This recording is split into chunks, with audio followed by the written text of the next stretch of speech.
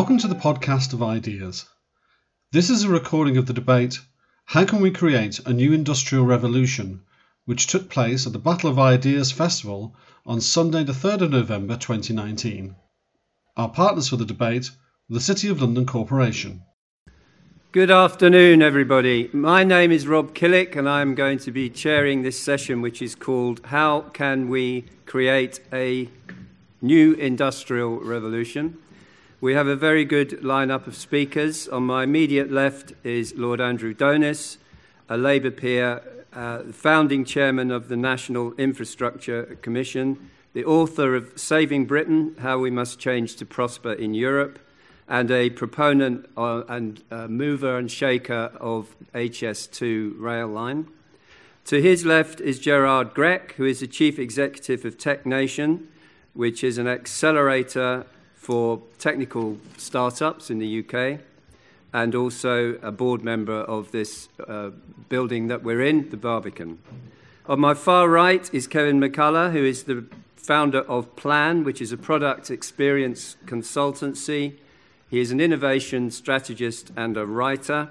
And on my immediate right, HILARY SALT, who is an actuary and the founder of the first actuarial partnership.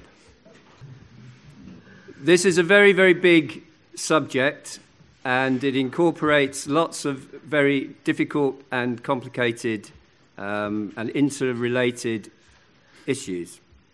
The assumption behind the title is that we want to create a new industrial revolution, and one of the problems, I think, in this area is that there is a growing sentiment in society that a new industrial revolution is not a terribly good idea, and there's a sense that industry and progress is problematic. So that's a problem that we will come up against in this area.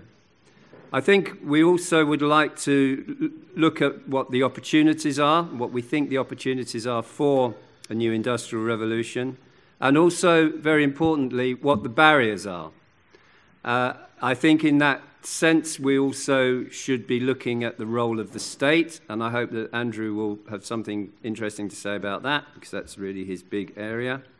And anything else that the speakers wish to cover, or anything else that you in the audience would like to raise after they have spoken. They're going to talk for 5 to 7 minutes, at which point I will give them a yellow card, although it's actually a white card, because the yellow card's gone missing. And then I'll raise this one, and they have to stop in mid-flow at that point. So I hope that they will be self-disciplined and not require intervention from me. Just one point on Brexit. There are Remainers in this audience who will think that all of our problems are caused by that, and there are Leavers who think that none of our problems are caused by that. I'd be quite grateful if we didn't actually talk about it in the course of this discussion, because it's likely to lead us off into a different place. So let's assume that we're going to disagree on that and deal with the other main issues covered by this subject. First of all, Lord Adonis. Thanks very much. Well, I've only got 5 minutes, so I'll speak in, as it were, a succession of tweets, which is how I tend to operate these days anyway. So that makes some sense. Firstly, you can't ignore Brexit. We will not have a serious industrial future as a country if we engage in Brexit. It's as simple as that. We will spend the next 10 to 15 years arguing about our place in Europe, our trade regime. We'll have a massive crisis of inward investment, all of those things. So the first thing you should do if you want a serious industrial policy for the country is not to Brexit. The second thing you should do in terms of existing policy is continue with existing policy that is moving towards serious industrial investment, of which serious infrastructure investment is the most significant. Both those that are underway, you mentioned HS2, which we should clearly complete. It's a third built or invested in at the moment. It needs to go through to Leeds, Sheffield, and then act as the infrastructure transport spine that will link the north and the Midlands, the south and Scotland of this country. But also digital infrastructure is hugely important, and we have a substandard digital infrastructure as a country at the moment. We're well behind international best practice in terms of broadband and super and ultra-fast broadband. We have deplorable 4G coverage, which is a huge problem in terms of of leveraging our entrepreneurial and business capacity, and we need to be, and aren't at the moment, at the forefront of planning for 5G. So all of that I take as given, that the things which we're doing which are bad we should stop doing, the things that we're doing which are good we should accelerate, which is by and large the golden rule of public policy, which we're not actually following as a country at all well at the moment. In terms of new things we should do, or significant developments of policy at the moment, there are just 4 I would highlight, and I'll try and keep them to a minute each. Firstly, we need an apprenticeship revolution. We have a semi-skilled workforce in this country, which is a very poor basis on which to build a serious, high-skilled industrial future. We have good universities, and I'll come back to those in a moment, and we have a fairly highly skilled graduate workforce. But graduates, those on a graduate course, are still barely half of those who are going through the cohort. The other half probably have a worse deal than any other advanced industrial nation. What we need, to keep it simple, because I've always believed that public policy is, as a senior Chinese official once put it to me when he said to me when I was Transport Secretary, I was looking at their high-speed rail system in Beijing, because China now has more high-speed rail than the rest of the world put together. You need to understand, Lord Adonis, that in this country R&D stands for rob and duplicate. And there is almost no good policy which is not possible to rob and duplicate. The trick is to identify the one and then copy it. What Britain needs is Germany's apprenticeship system. It's very simple. It's not complicated. Just as we've developed a world-class university system, largely homegrown actually, because we started off with good elite universities in the first place, but then we largely copied Germany's Fachhochschule, which is their polytechnic-type technical colleges, when we created our polytechnics in the 60s. Now we need to do the same with their apprenticeship system, and that needs to progressively embrace in the public and the private sectors the 50% who don't go on to university at the moment, who by and large get a hit-and-miss set of training and career opportunities, and have on average about a quarter as much invested in them and spent on them by the state as people who go to university. That's big priority number 1. Big priority number 2, we should be at the forefront of the green industrial revolution, which means green energy technology, which we're moderately good at but need to become a great deal better at. So, for example, it's ludicrous that we now have a moratorium on shore wind farms, when large parts of the country would willingly have them as a means of industrial development and could boost hugely our industrial potential. But that needs to be true of the whole panoply of green technologies. They're clearly going to come. We are moving to a low or zero carbon future. We have huge potential to be leading it because we're an island with abundant green resources, and we should be leading that.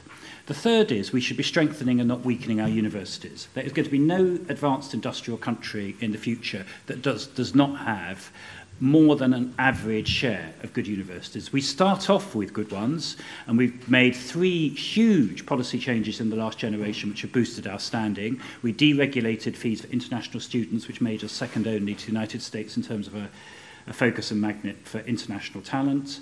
We deregulated home fees, which enabled us to invest in our universities in a way that isn't true of the rest of continental Europe. We need to get the balance right. I think fees, as it happens, are too high at the moment, but having a private fee income has been liberating and crucial for our university system.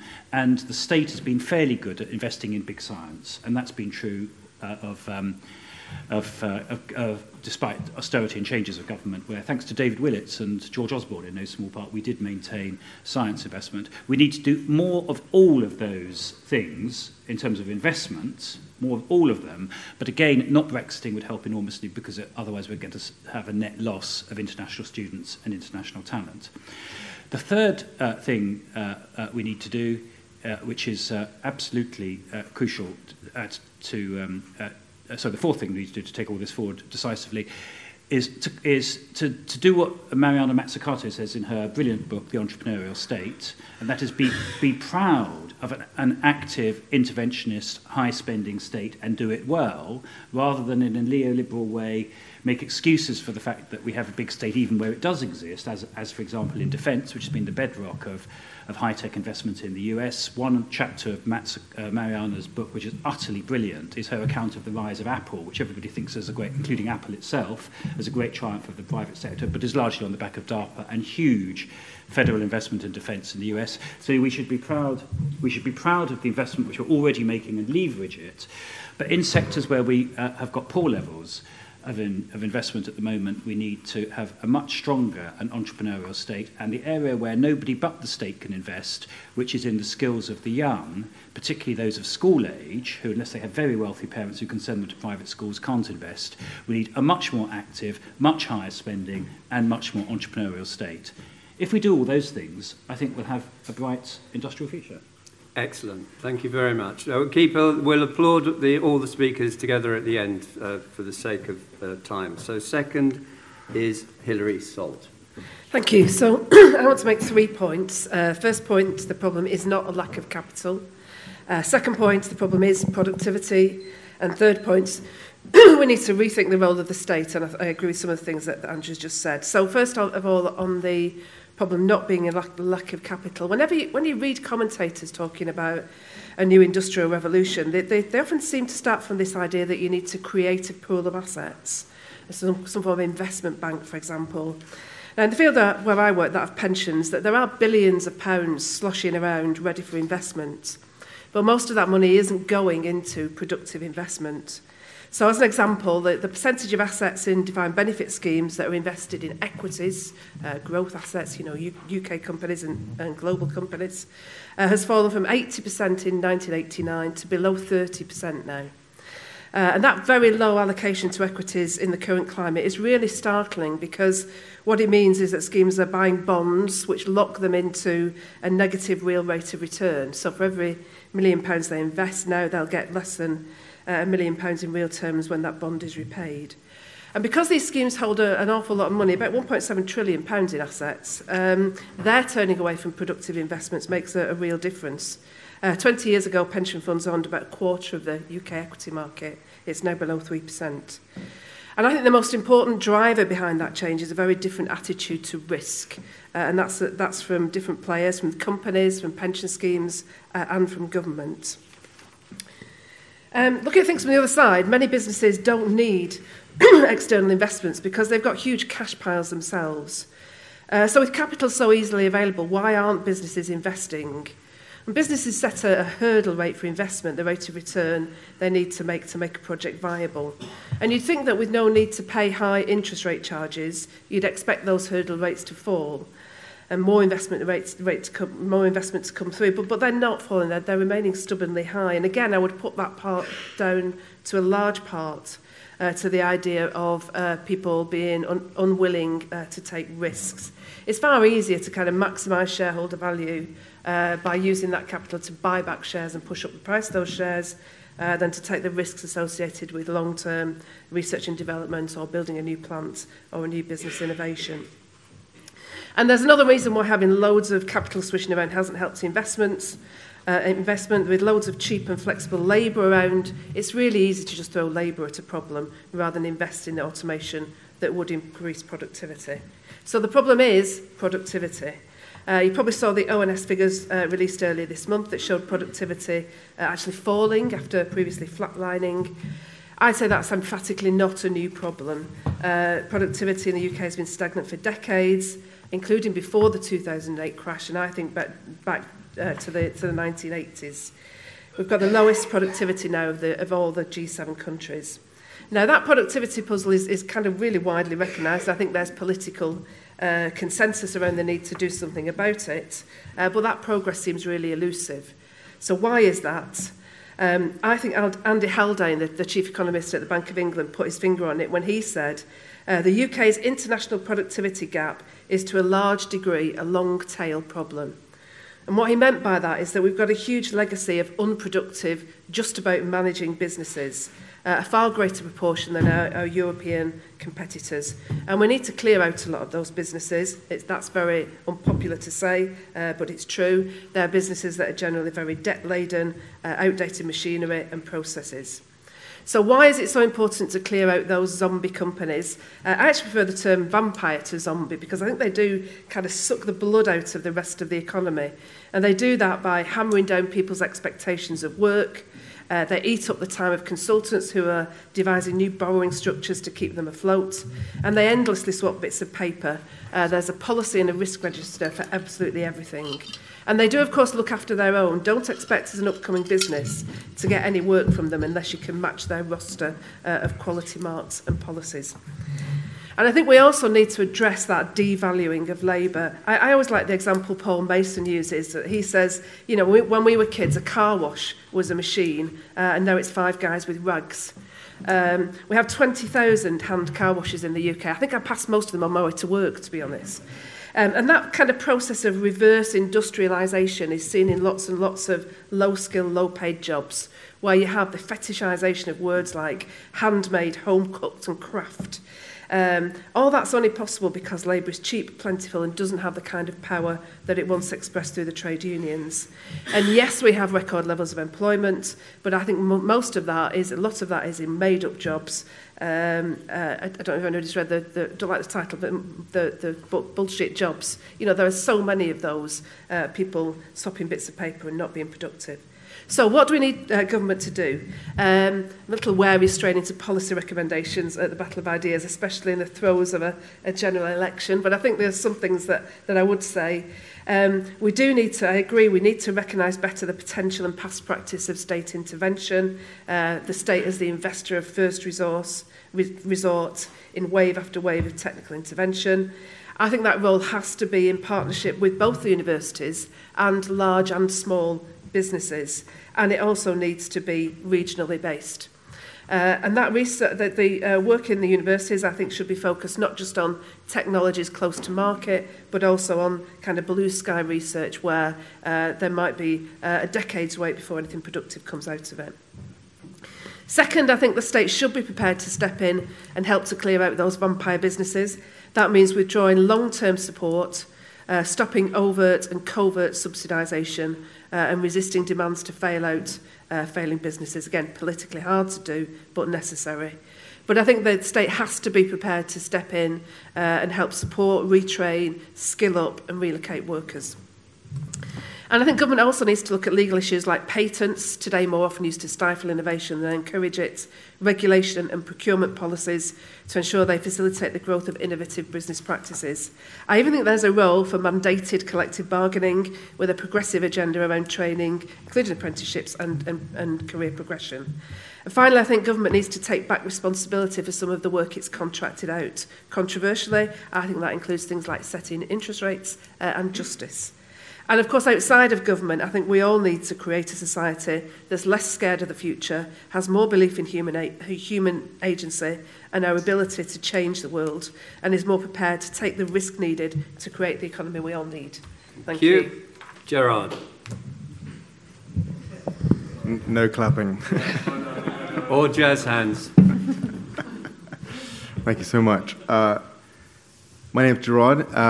I'm Chief Executive of TechNation. We're a UK network for ambitious tech entrepreneurs here. We've worked with hundreds and hundreds of companies in AI, machine learning, doing amazing things. So I'll give it sort of a perspective from the companies that I work with. So I'll start by saying that there are probably 4 key points to focus on the fourth industrial revolution. I don't think we're creating it. I think it's already arrived. And by that, I mean that by the companies that I see right across the country, from Bristol to Edinburgh to Belfast. It's really, really impressive what I'm getting to see. So the first driver is talent, and Andrew touched on it earlier. But when we look at talent and the creative talent that we have in this country, we look at schools and what we're teaching our children about the future, and clearly a lot of the jobs that will be in the future won't exist today. So how do you prepare schools to actually teach children to do jobs that don't yet exist? So rather than teaching perhaps children to do something, we should teach them to do anything, and that's always a tough question. Secondly, colleges for further education, universities, how should they deal with school leavers, making sure that they have a far stronger grounding in technology and being able to embrace technology. Universities, again, Andrew touched on this, universities do a great job in teaching our school leavers, but they need to do a better job of making sure that there are entrepreneurial spaces where people can test and experiment, and especially PhD students that then turn their research into a company of sorts that then goes on to create jobs. And I think on that point, I think universities have to do a better job of dealing with patents. And again, that was also touched on by a colleague of mine. Today, universities take up to 50% of a company's patent from someone. That is not going to be a good business for the person running the company and the team that's going to run the company, let alone the investor. So I think how universities look at patents and value creation needs to perhaps be looked at very carefully. The notion of lifelong learning models. How do we get people to think about themselves and how they learn as change is a constant? We are probably experiencing the lowest rate of change. It's only going to get faster and faster. It took a long time for the telephone to get adopted around the world. It took Instagram, I don't know, like a year to get 100 million users. That's just a fact, and that's just not going to slow down. How people adopt technology is just going to get faster and faster. And I think our attitude towards change perhaps needs to be dealt with in how we actually learn. I spend a lot of time not only with companies that are going from 2 people one day to 200 people in 2 years, but also watching how companies themselves have to learn, because they're not only competing with UK-based companies, but they're competing with Chinese companies and American companies that are very good at, perhaps, as Andrew said, replicate and duplicate. Or actually, no, is it rob and duplicate? That's right. So dealing with change, and we run programs that transform CEOs and their leadership teams because the speed of change is so fast. And we've had CEOs step down at the end of our programs because they just know that they're not the scaling type CEO that takes a company from dozens of people to hundreds of people in 2 years. The emotional state of the person, the leadership team, is so important. And I come back to the first point about how do you develop talent that can really scale companies. Visas, we'll obviously touch on that just because of the situation where the growth of this industry is so fast that you need people, you need homegrown talent, but you obviously need experts. You need machine learning experts from China, Singapore, Russia, wherever it's from, but you need that talent here in order to grow an industrial revolution in this country.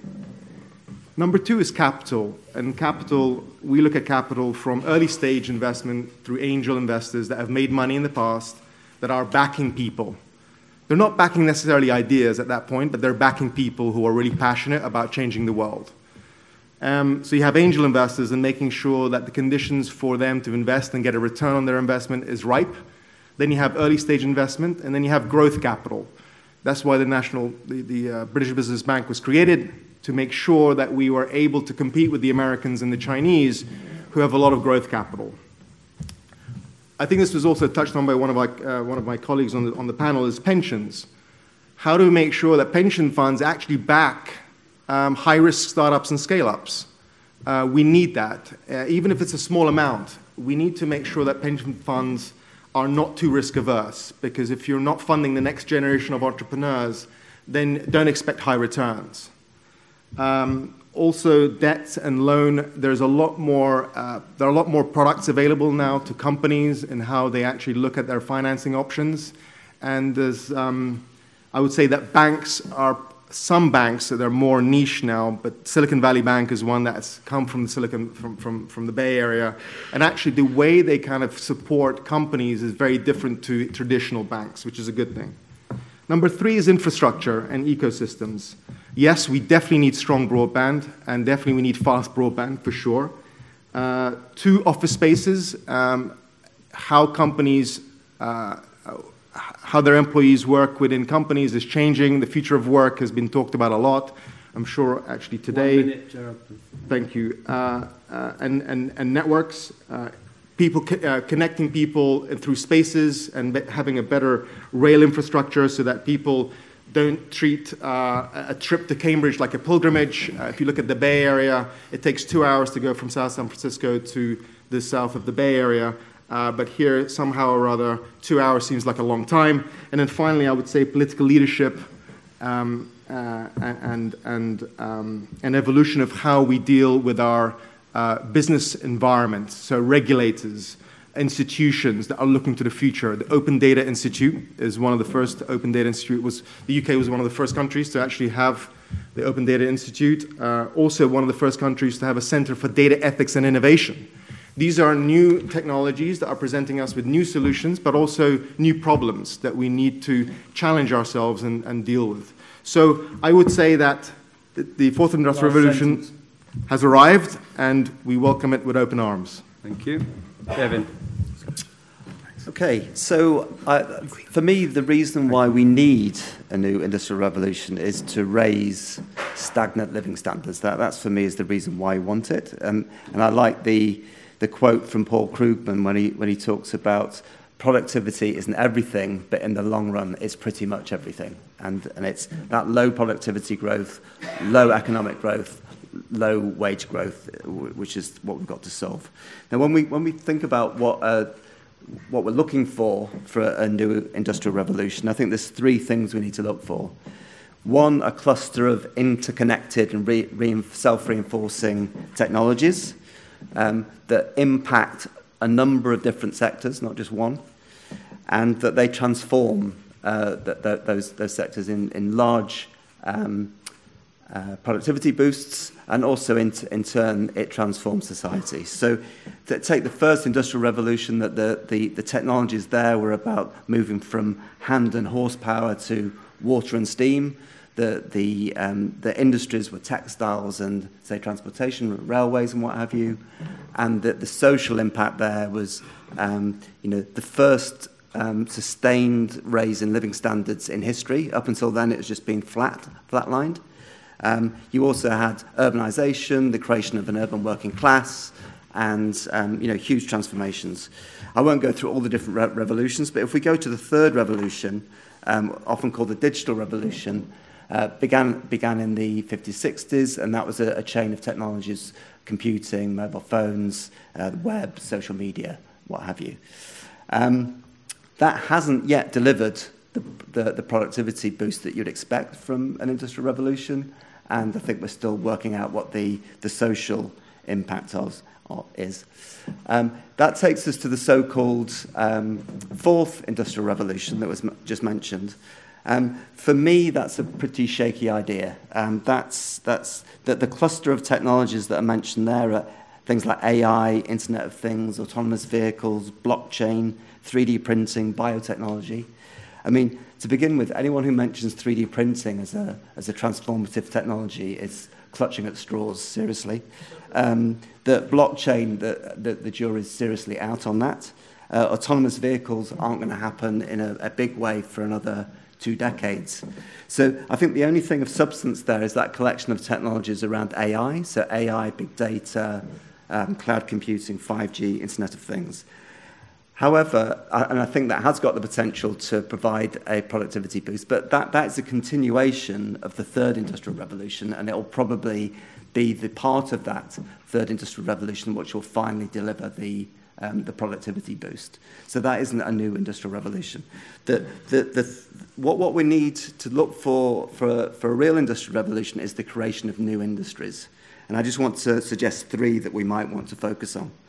One is clean and bountiful and cheap energy. So whether that comes from mass storage of electricity from the likes of wind farms, whether it's small modular nuclear reactors, hydrogen energy, or even nuclear fusion. We need a Manhattan Project style effort to really finish that R&D project. There's ideas out there that Andrew McAfee, new book, More from Less, suggests that there should be a pooling of international IP on nuclear energy and a big international collaboration to develop scalable and reliable nuclear power stations. On a more prosaic scale, if we want to electrify transportation, our electric grid needs a major upgrade. We can't manage it with our current grid. But I don't hear a lot about that. I hear about wind farms and insulating your loft. That's seen as political vision these days. Another industry would be hypersonic flight. There's a lot of airline flight is a big target for the degrowthers these days. And to be honest, in the short term, I think flight is a good use of hydrocarbons. I think it's a lot easier to decarbonise other parts of the economy. So I think that's a fairly valuable use of hydrocarbons. But in the longer term, we need technologies like the Oxford-based reaction engines company who have just done a really important recent test of their Sabre jet rocket engine that can fly at Mach 5, which is over twice the speed of Concorde, get you to New York in 2 hours, can travel in the atmosphere and in space, runs on hydrogen fuel. That's the sort of thing that we should be looking at. And third is mass affordable housing. Again, the first two examples, we do need more R&D. We know how to make factory-built houses. That's not rocket science at all. What we need is leadership. We need the political will to change the planning system, to be able to issue mass planning applications, and also deregulate the green belt and face down the NIMBYs in the green belt. So that's what I think we need. I think to conclude, I think the barriers to progress are not that we haven't got the funds. It's not that we haven't got the technologies, although we still do need to do more R&D. I think the fundamental problem is a lack of belief that it should even happen in the first place, which leads to a lack of vision to actually imagine what those positive futures could look like. The political will to clear out the barriers and drive things forward. And then that explains why people aren't investing. If you have those other things in place, we'll have the investment. So I'll just finish by saying that I think it's cultural caution and cultural pessimism that is the problem. And I'm going to leave you with a quote from Steven Pinker, is that intellectuals hate progress, and intellectuals who call themselves progressive really hate progress. And it's the so-called progressives that are our biggest problem. Thank you very much. Big hand for everybody.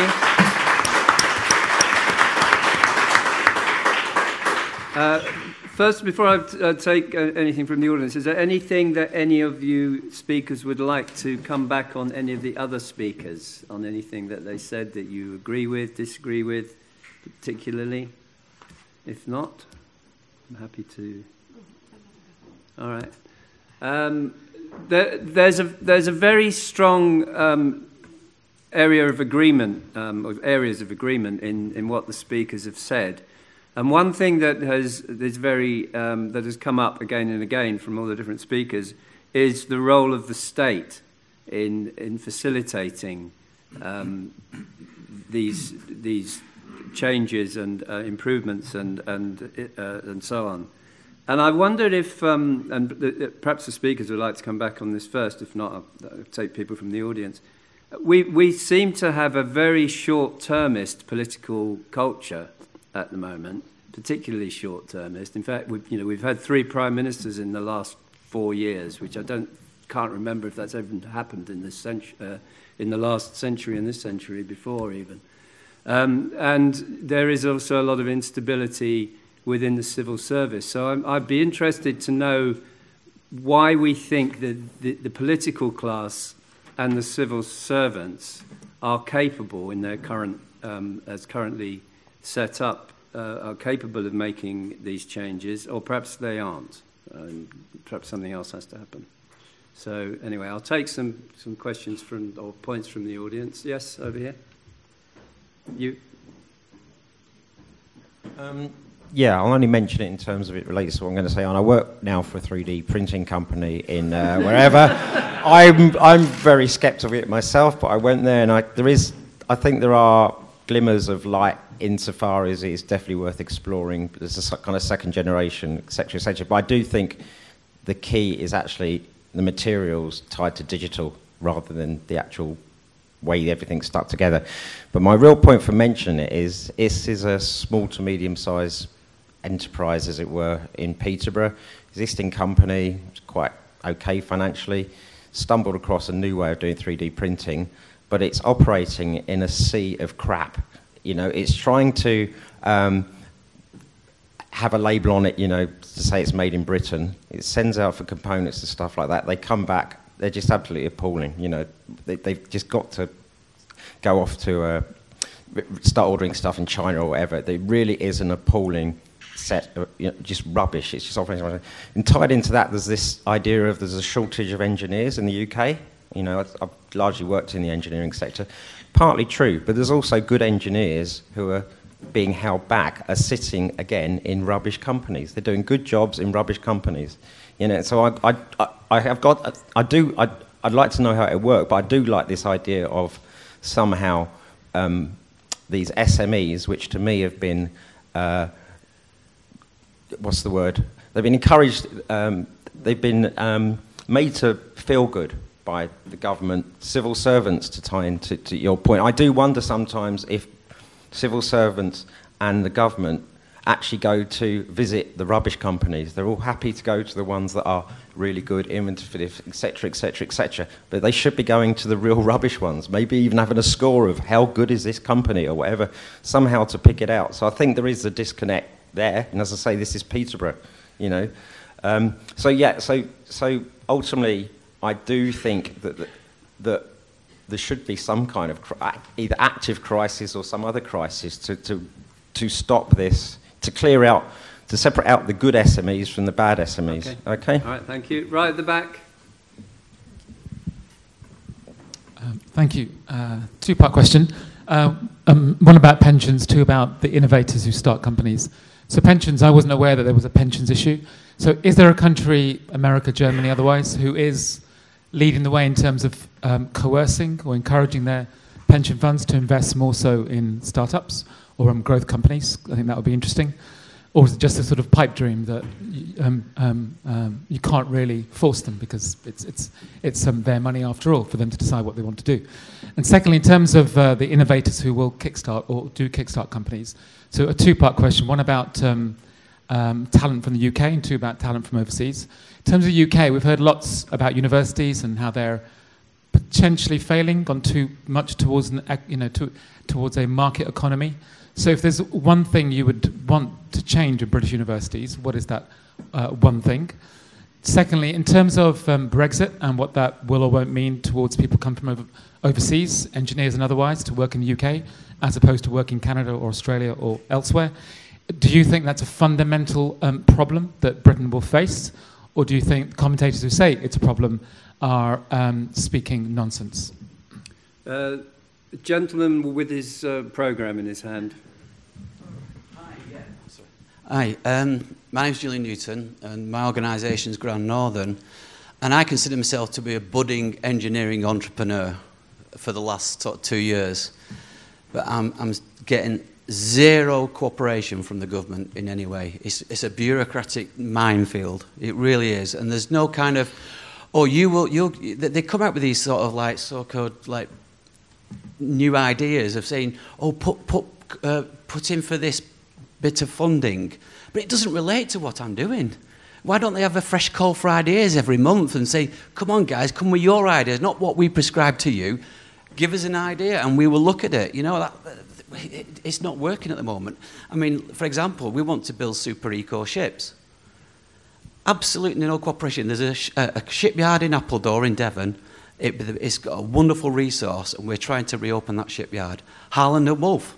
It could be. It's the biggest dry dock in the world. It's got the biggest 2 cranes in the world for building great ships.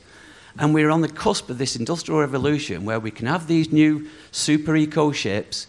And then you remember when you used to go by Concorde to New York and you come back on a ship? Why not re-engine Concorde with your Sabre engine? You know, that was the best, that was the most beautiful aircraft ever designed. And it's still there. We still have the designs for it. It's just that the engine technology at the time was poor. We used an engine which was designed in the 50s. It was highly inefficient, but now with this new engine, you know, the world is, you know, you could go to New York on the new Concorde and come back on a super eco ship. Happy days, but we need that kind of encouragement. Yes, the guy with the glasses here. I'm Robert Figg. I'm involved in commodity risk in heavy industry, mining and industrial. Two of the areas that I've felt have been mismanaged significantly by government have been regulation of the city of London has been incredibly heavy-handed since the crash of 2008. Obviously, they were trying to stop the need for quantitative easing, but the multitude of laws that exist from MiFID through to Dodd-Frank to MiFIA to Basel 1, 2, 3, 4, 5 have in fact been a massive restraint on the City of London, which I think is one of Britain's most productive areas. And I think that should, obviously be looked at significantly. The other area, which is basically the failure of government to train senior management in how to take industry forward. I spoke at a conference recently where everybody was talking about digitalization, artificial intelligence, robotics, drone technology in heavy industry.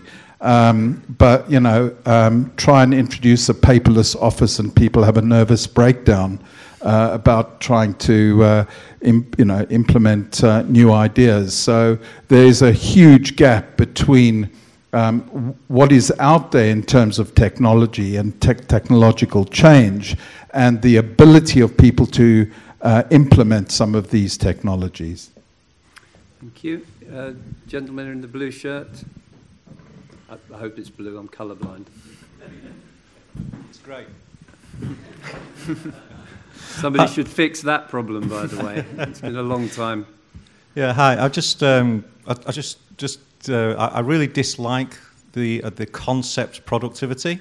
I think what's important in an economy is that you deliver surplus and you direct that surplus in the most efficient ways. And we've heard, examples, and everybody's talking about examples where, the surplus is not being directed towards increasing our capabilities or into new technology. The reason I don't like productivity as a concept is that it doesn't measure what you want it to measure, because it only measures the people in work. It doesn't measure the people out of work. So if you compare Britain and France, France has got a far better productivity, huge unemployment, and an even bigger, if you add in the disguised unemployment they've got in the 4-year degrees and all the rest of it, and a huge state that's bigger than the UK. So even though its productivity is higher, the actual surplus it's got to invest is less. So I think it's not that I think you're asking the right question, you're just using the wrong measure. If you're going to focus on productivity, you aren't necessarily going to deliver what we need, which is additional surplus directed more effectively. Thank you. Thank you. There's one more down here. After that, I will let the speakers come back on some of the points. So, not all of the points, but some of them. Yep. We spent a lot of time blaming government for not doing enough to actually stimulate the economy. Given my concern in the current debacle over Brexit, that we might get an election where we don't get a strong majority and that governments may continue to stagnate for quite some time, my question to the panel is, what can we do besides relying on government to maybe at a more grassroots level, or maybe to encourage financial institutions to invest without government intervention to really kickstart this fourth industrial revolution? What can we do at a grassroots level or as an alternative to government while we're waiting for government to sort itself out? Good question. Anybody on the panel want to come back on any of these points? Yes. Kevin? Yeah, I'll come back on what's the one thing you would like to see done in universities. I guess my thought there would be probably the government setting up something like a Manhattan Project around say, energy, and bringing together multiple universities, multiple departments, multiple companies like Rolls-Royce or British Aerospace or what have you, with a really clear goal, an ambitious goal, and forge the university departments, research departments, and R&D departments within industry on a common goal. Can I say something on pensions? Oh, yep, go on. Yeah, so I'm really interested in the growth area in pensions now is in auto-enrolment schemes. Those schemes you might well have been auto-enrolled into with your employer, largely defined contribution schemes, about 30 million employees in these now. And there's about £500 billion in those. And those could actually form the basis of a new beverage. And if you had a chance in your auto-enrolment pension to choose the, Rebuild Britain Fund, I think that is something that we could do, that would be part of the solution.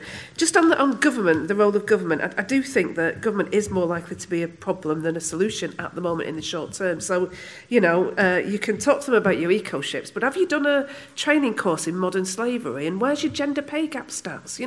That's the response you get from government, and they focus on entirely the wrong problem, including in the city, where they see the problem as being too much risk in the city, whereas actually I think the real problem is there's nowhere near enough risk and investment in the future being taken. Andrew. Just a footnote to that interesting discussion on pensions. The big problem we have in pensions is that though we have a large pool of potential investments in pensions, we have a very, very large number of separate pension schemes, and we don't have much coordination between them, and there's not much strategic direction in pension investment. When I was chair of the National Infrastructure Commission, I was struck by how effective the Canadians are in their pension investment strategy, because they have a few very large pension schemes which aggregate, like the Canadian teachers, who played a very big part in infrastructure investment internationally. We have, our pool of private pensions is much, much larger, but just, for example, in the local government sector alone, I think there were something like 100 different pension schemes. And if it was possible to aggregate them and then develop much stronger expertise and leadership in industrial investment, that would help enormously. On this issue of long-termism and short-termism, it's very important to separate out turnover from long-term state policy and, thirdly, the location of the state. We have exceptionally high ministerial and official turnover in this country, which, as it happens, I think is bad. I'm afraid part of it is caused by governmental failure. We've had twice as many prime ministers in the last 60 years as Germany. The present Chancellor of Germany has outlived 4 British prime ministers, and I'm afraid that's the function of one very simple fact. Our prime ministers have failed, theirs have succeeded, and failure leads to very high turnover. Part of the problem, though, is the instability of our state policy, and that, I'm afraid, is also relating to failure. If you're running a chronically failing national policy, that will also accelerate the turnover of ministers and officials.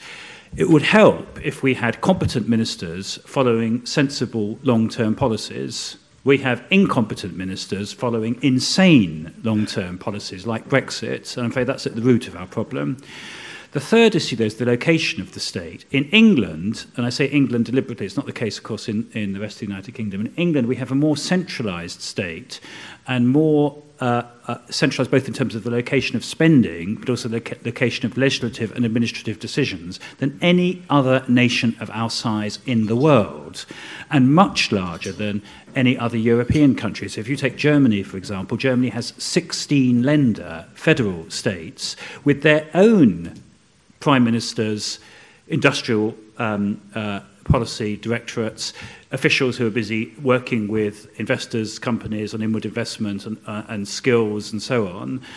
And that leads to much stronger rapport between decision makers and business and other leaders. It also leads to more controlled experimentation than we have in this country. So our system of government is not just the stability of our executive machine, but our system of government is woefully inadequate. And I'm afraid all of these, I know we're not supposed to mention Brexit, but all of these weaknesses are coming together in Brexit, which is largely a fruit of this long-term failure. Gerard. Yeah, sure. Thank you. So on pensions, so I would say that in the UK, we don't have really good analysts who really understand technology in the city, who really can evaluate a software business and its future potential. That kind of understanding and education and sophistication is very high in New York. So you asked, what other countries are doing about that.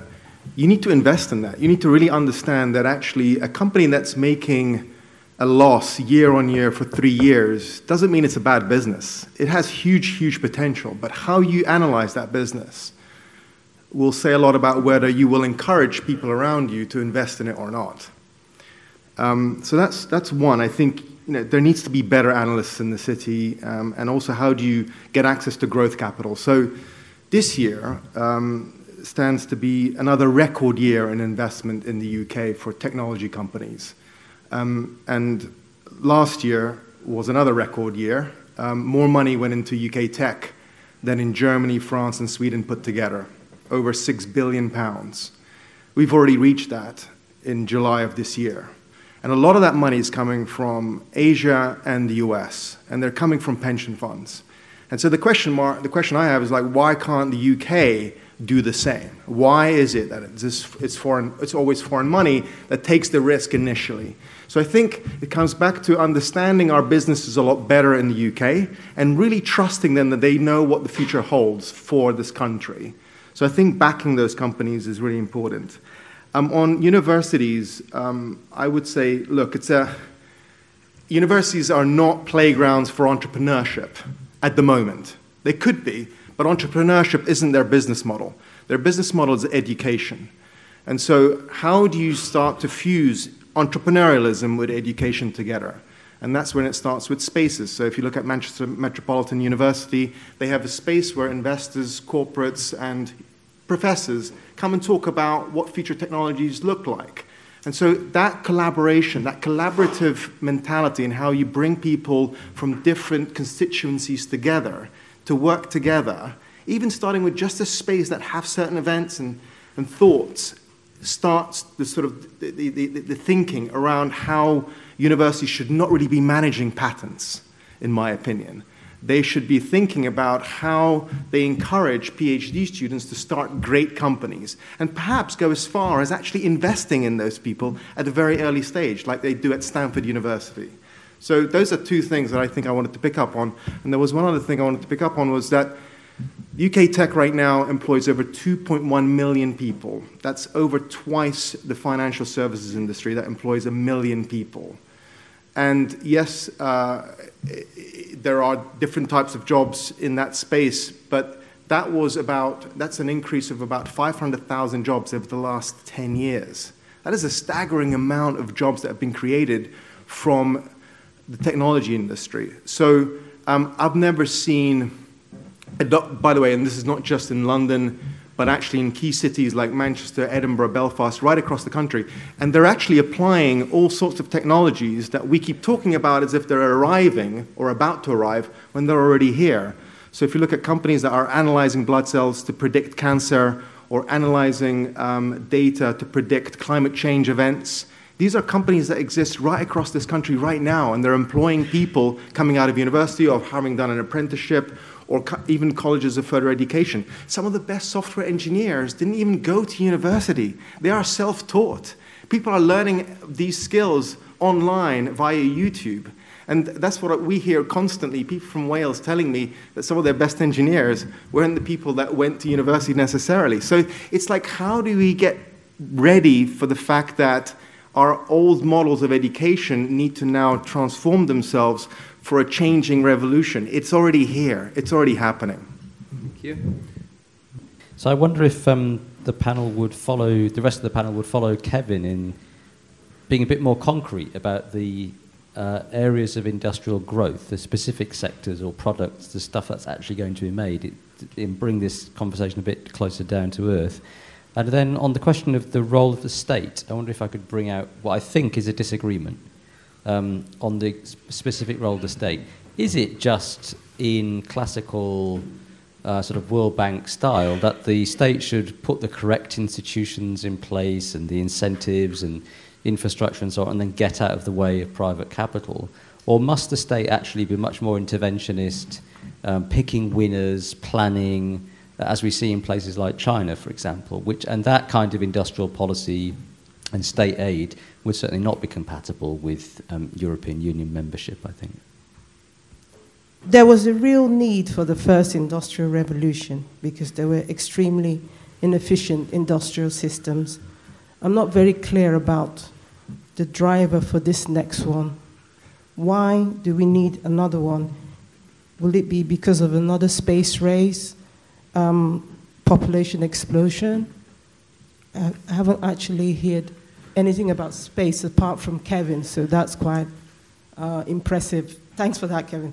So I'm just wondering, what do you think is going to be the driver which will just force it to happen, as opposed to government intervening, which I don't think the government did in the first industrial revolution? I think that's a very good, very important question. I'd like to spend a bit of time on what the drivers are, because obviously as well there are a lot of people who now say that we've already got enough stuff and we don't really need a lot more. Why do we? What is the thing that's driving it? And I'm also a bit suspicious of the narrative which is kind of developed here, which is it goes something like, I'm not pinning this on anybody, but political weakness leads to state incoherence, leads to lack of investment, and so on and so on. It seems to take the subjective factor out of this, you know, the entrepreneurial nature of most innovative and most innovations. Anyway, Phil. When listening to, thanks to the whole panel, very interesting points, but just comparing what Hilary said and what Gerard said reminded me of another useful insight from Andy Haldane, where he says that there's this paradox. We seem to be living in an era of innovation as well as being in an era of stagnation. And how can that be? And you know, you'll often hear people say, but you know, the revolution's already here. We have all these great technologies. They have been invented. We've got AI. We've got all these things. And yet, with apologies to my colleague here, yet we do have, you know, flat productivity, which to me means, as Kevin stressed, flat living standards, or, you know, wages going nowhere and a lot of rubbish jobs out there. So you have this coexistence of these two things that, you know, we don't have to invent the technologies, as, you know, we can invent more, great, but they're not being applied across the economy. We don't have the clusters. And I think the answer to that paradox, not one I necessarily developed, but the OECD has stressed it, is that there is a problem, what they call diffusion.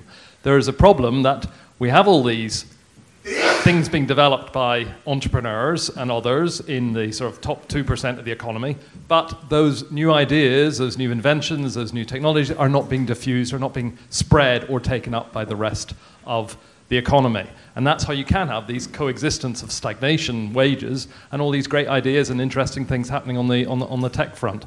So, you know, I would be interested in the thoughts of the panel as to how we can fix that problem of diffusion. My suggestion would be to think about what Kevin was saying when he talked about the Manhattan Project, that you need, and I think Andrew was talking about this as well, in the sense you need sort of a mission-orientated growth plan. But we should remember that the Manhattan Project only happened because there was a huge dislocation going on of the Second World War. And in fact, the whole Third Industrial Revolution only happened because there was that forced change in society. So it seems we need a big bang like that. Excuse the Not term. too big a bang. Yes, gentleman here. I think there is a cultural problem, a cultural barrier to all of this, which is I think we lack the imagination. I don't think we are future-oriented as a society at all. I think, if anything, we are concentrating on what we have. We are stuck in the present, and we believe that the resources that we have now is all we have, that we should be preserving rather than inventing, creating new things. You know, I'd take you back to the 20s and the 30s, where you had universities set up in America like Princeton, where they had institutes that were devoted towards pure research.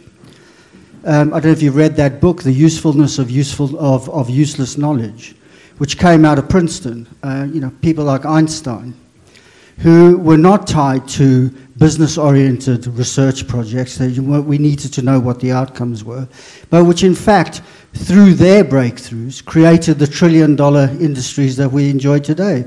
Digitization, computing, quantum theory, all of that. Without that, we wouldn't have that today.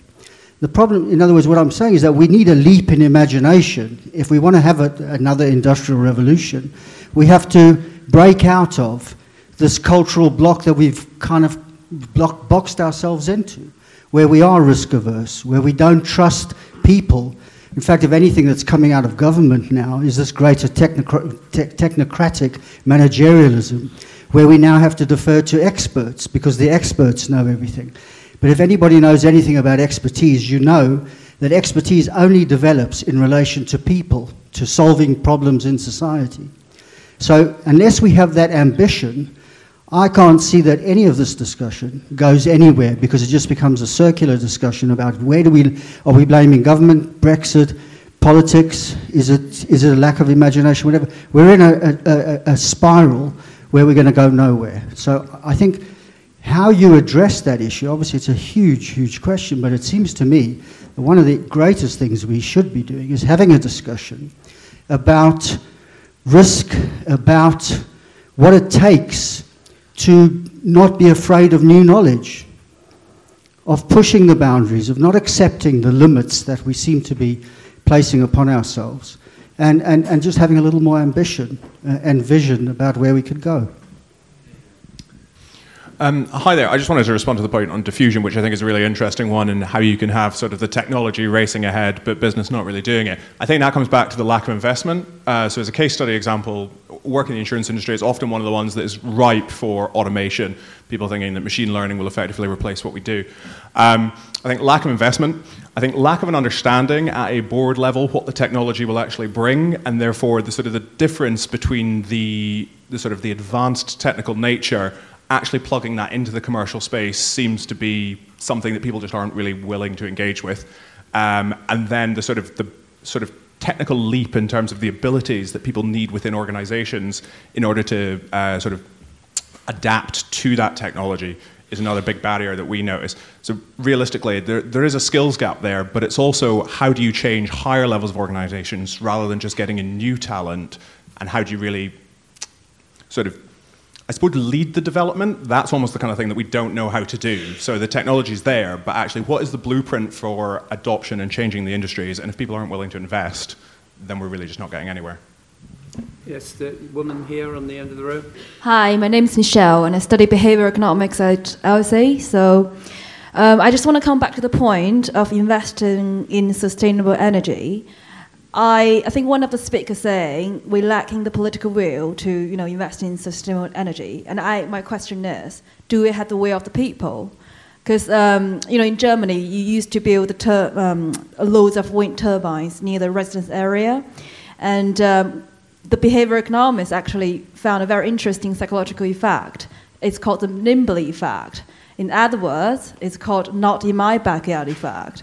So what it means is when you're conducting opinion polls, asking people if they want to support sustainable energy, if they are environmentalists, blah, blah, blah, and they tend to say, yeah, I love environment. But when you're actually building wind turbines near their backyard, and the suicide rate actually rise, and depressing rates actually rise, the happiness level dropped, and people starting to complaining loads of things. So what I mean is there an actual behavioral gap in terms of supporting the environment and sustainable energy? And if that's the case, and if we don't have the will of the people, and what's the point of investing in sustainable energy anyway, and people don't want them to be in their backyard? You know what I mean? So that's my question anyway. Yes, gentleman here. Hi there. I just want to make 2 points, one around ambition, the other on innovation. So ambition, I think one other sector that we should be focusing on is healthcare. Worldwide, it's a $7 trillion industry, the biggest in the world. We're spending next year we're spending about 160 billion on our own healthcare system. We're unique in having a national healthcare system, but it's pretty much knackered at the moment. And we're standing at the dawn of the greatest transformations in medicine and technology that are going to land into healthcare. And at the moment, our approach is individual innovations thrown at a knackered system that can't accommodate it. We need thinking about how we do systems transformation at scale to provide a 21st century healthcare system, and no one's doing that thinking. I say no one. We've just finished writing a report commissioned by the Royal Free Charity involving multiple people around the healthcare system to articulate what a 10 to 15 year vision should look like. Love to be able to share that with anyone who's interested. So, point one. Point two, when it comes to things like innovation, we've got to kind of unpack that a little bit. So I was very inspired by some work done by Clayton Christensen, who's been looking at trying to unpack the types of innovation, sort of segmenting innovation that happens in the corporate world. And he came up with three sorts of innovation. One is the innovation which saves costs, which doesn't really drive any in terms of sort of new top line, but it's about saving costs, which ultimately ends up saving jobs or changing the nature of jobs to be part-time. So it can improve performance, but it doesn't do anything for employment. The second biggest one is about just innovation that replenishes the current product line, so it's just updating products and services. The third type of innovation, which is disruptive or whole new innovation, is by far and away the smallest amount of innovation that happens in the corporate world. Reason being, people's attitude to risk. It's much safer and easier to get a generated return if you save money or replenish your product line than it is to drive radical new innovation that can drive the economy and drive new employment. And that comes down to a risk aversion supported by investors who want guaranteed returns and nervous CEOs and boards. So we've got to get to grips with that particular issue if we're going to drive innovation in the corporate world. And why it's secondarily really more important is that 85% of SMEs have these corporates as their route to market. So if these corporates are not doing bigger disruptive innovation, you basically cap the market for SMEs who are doing all this brilliant innovative stuff but have no route to market. So we've got to unlock that systemically, I think, to transform the performance of the economy. A gentleman over there.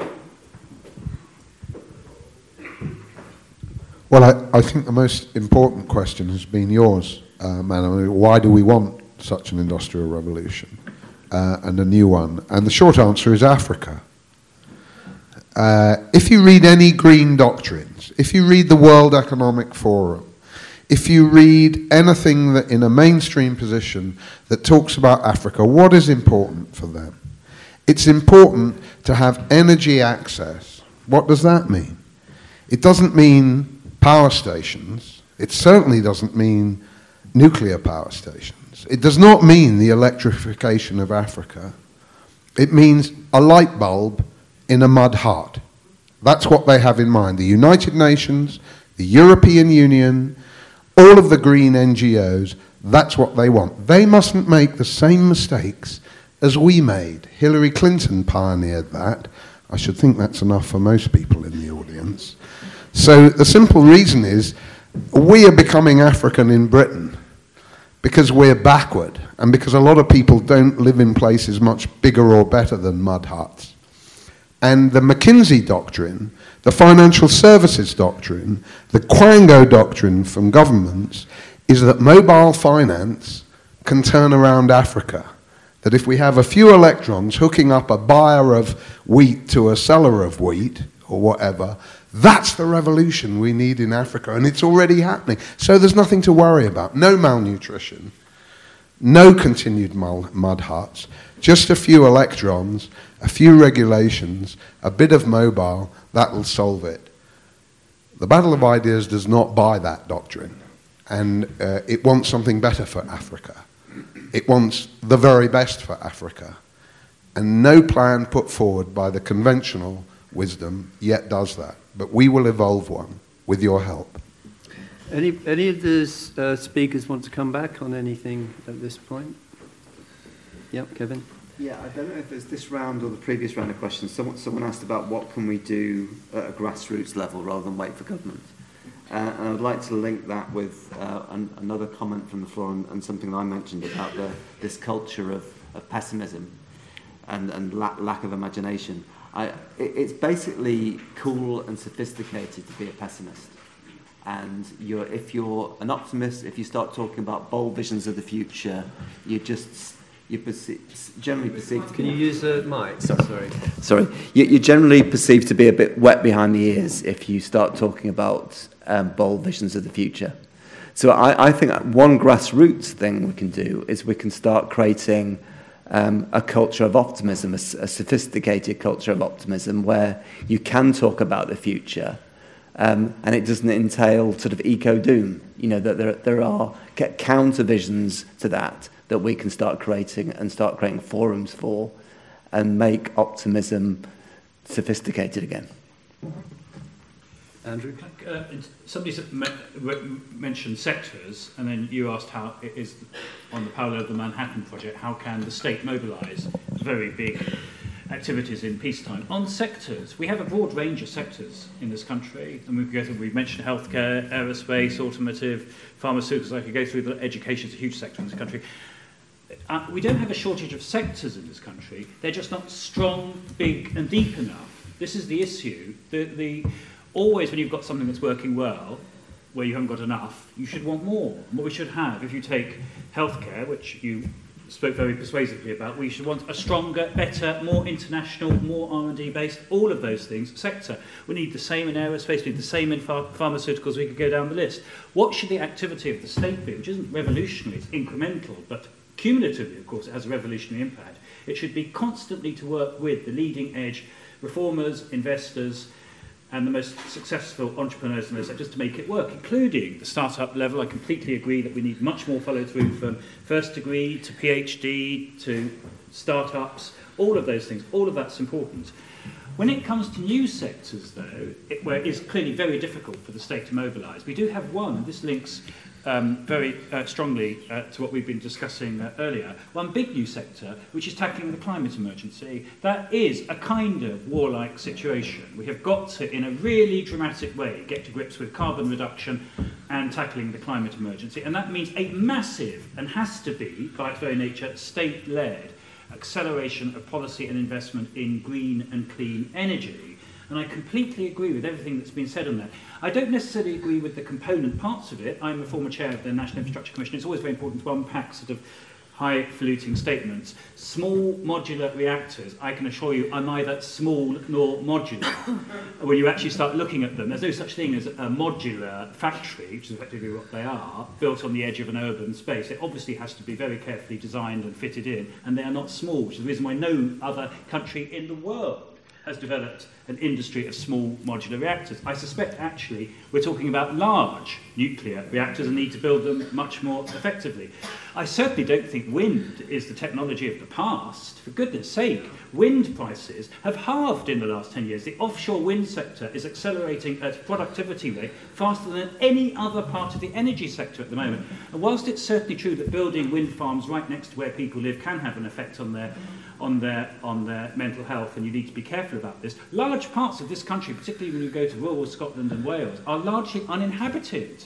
But for acts of policy which have been mistaken, all to do with NIMBYs in southern England, the state, because we have this very centralised state, has banned local and regional governments from investing in onshore wind in those areas. So I'm not signing up to a particular package within this thing marked Green Revolution, but there should be one, and we should have a kind of Royal Commission approach.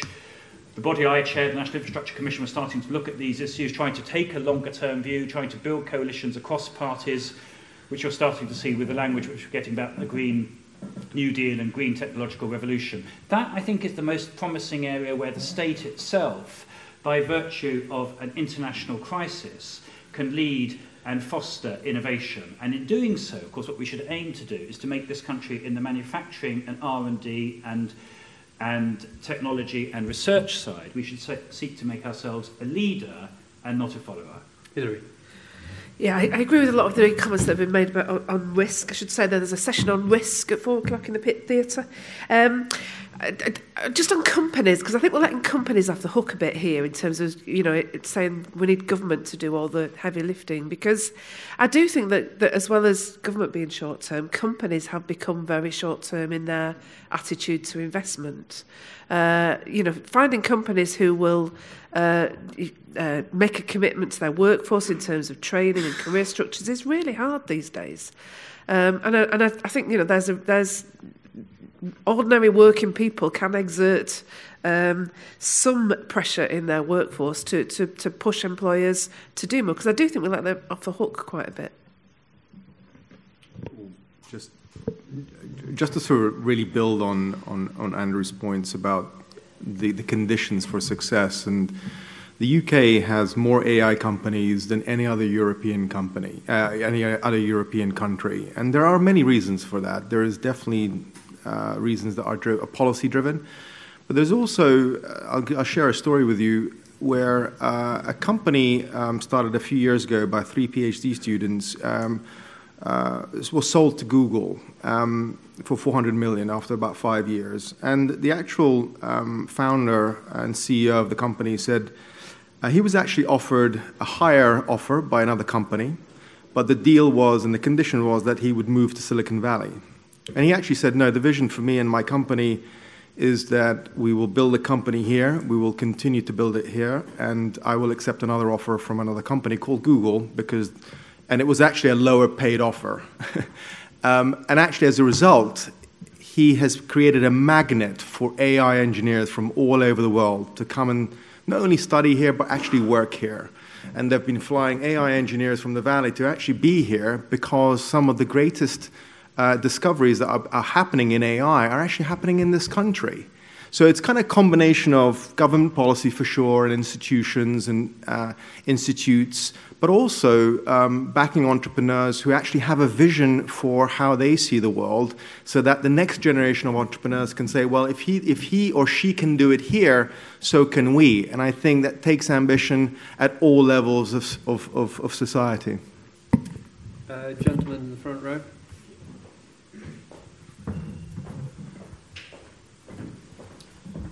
Thank you. Can you? Yes.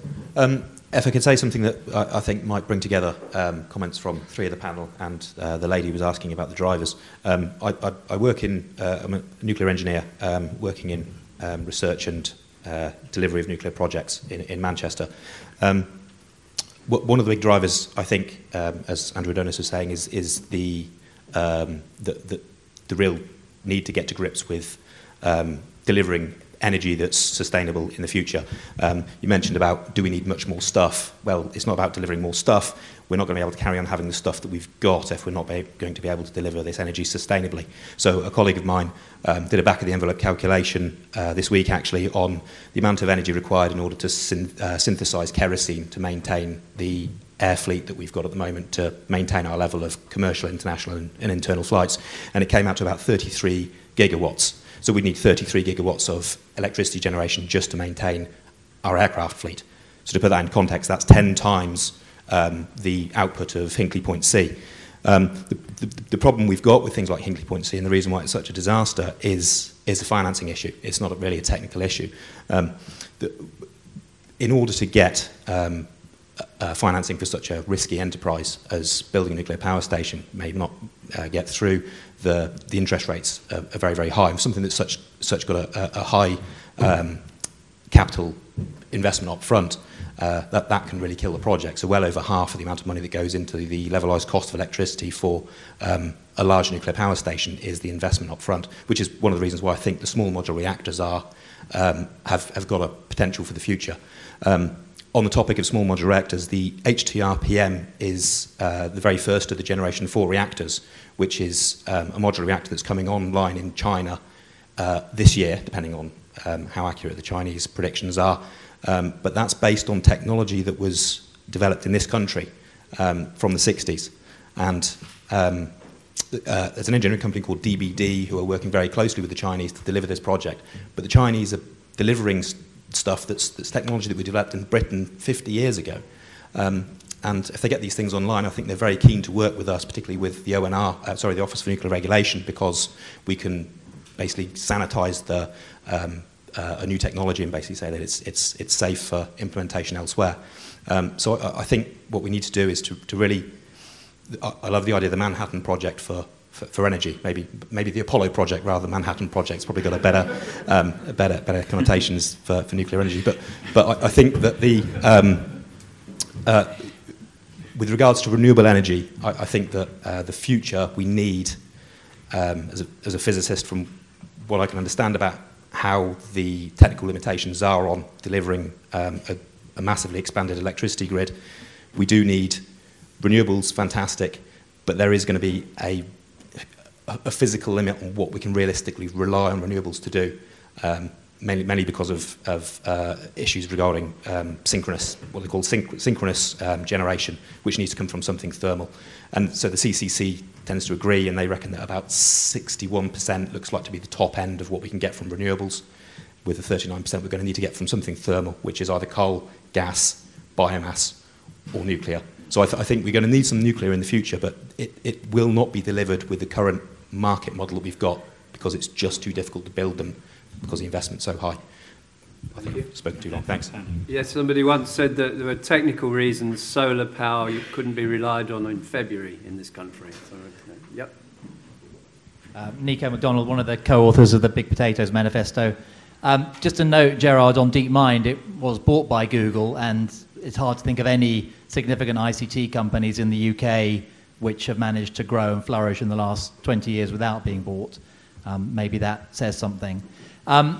Earlier this year in July, it was the 50th anniversary of the Apollo moon landings. Can anyone name the 50th anniversary that took place this week, arguably even more significant? Anyone?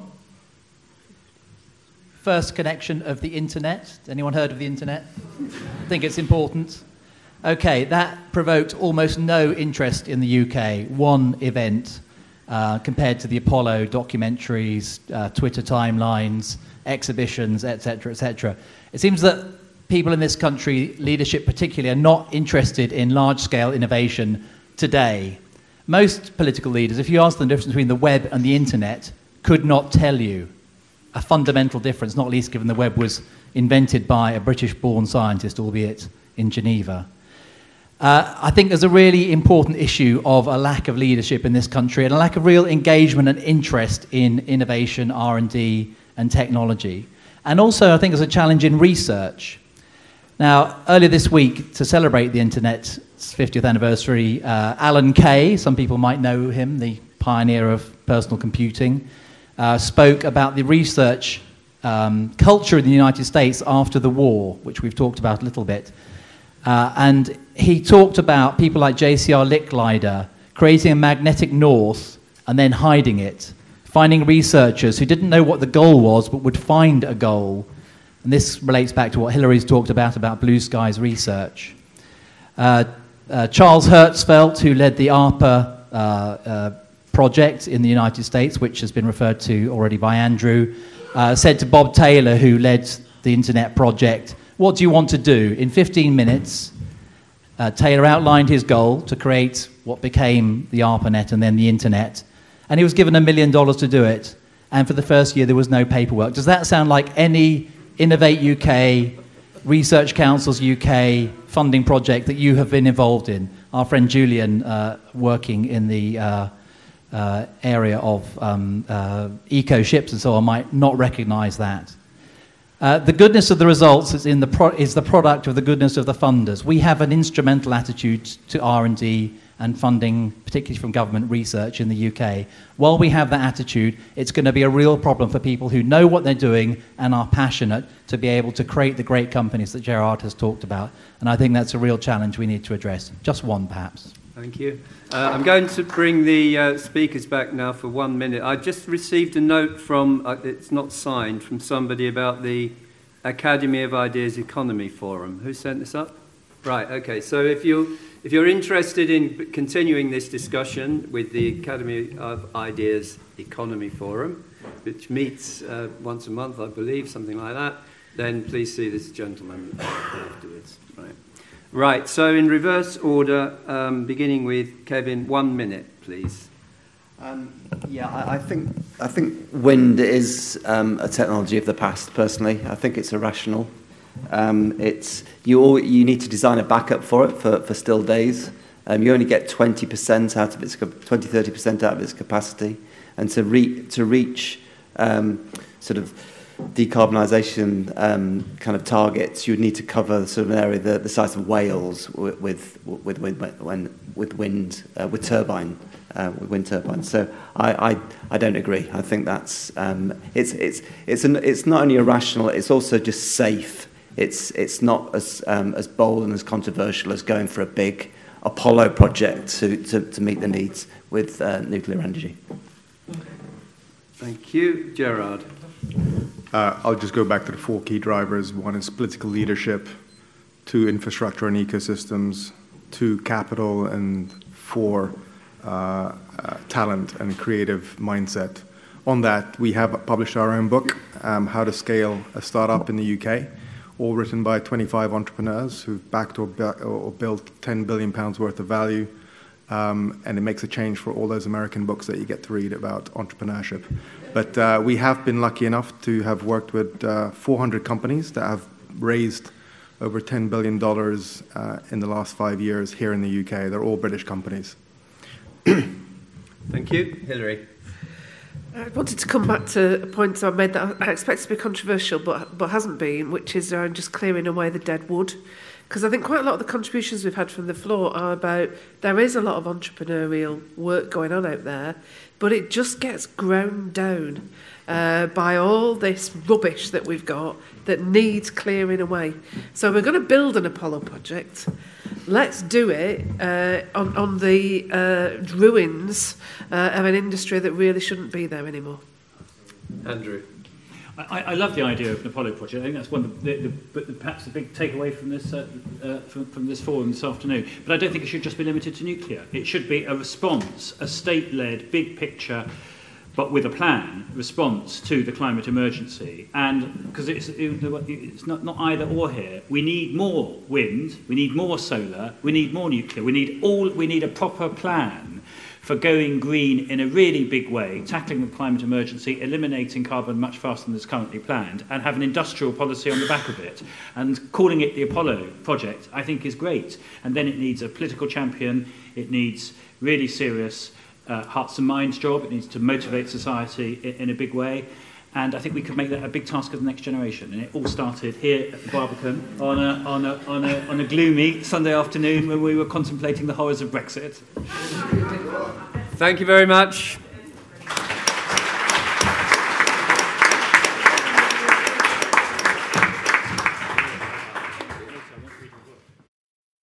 Thank you for listening.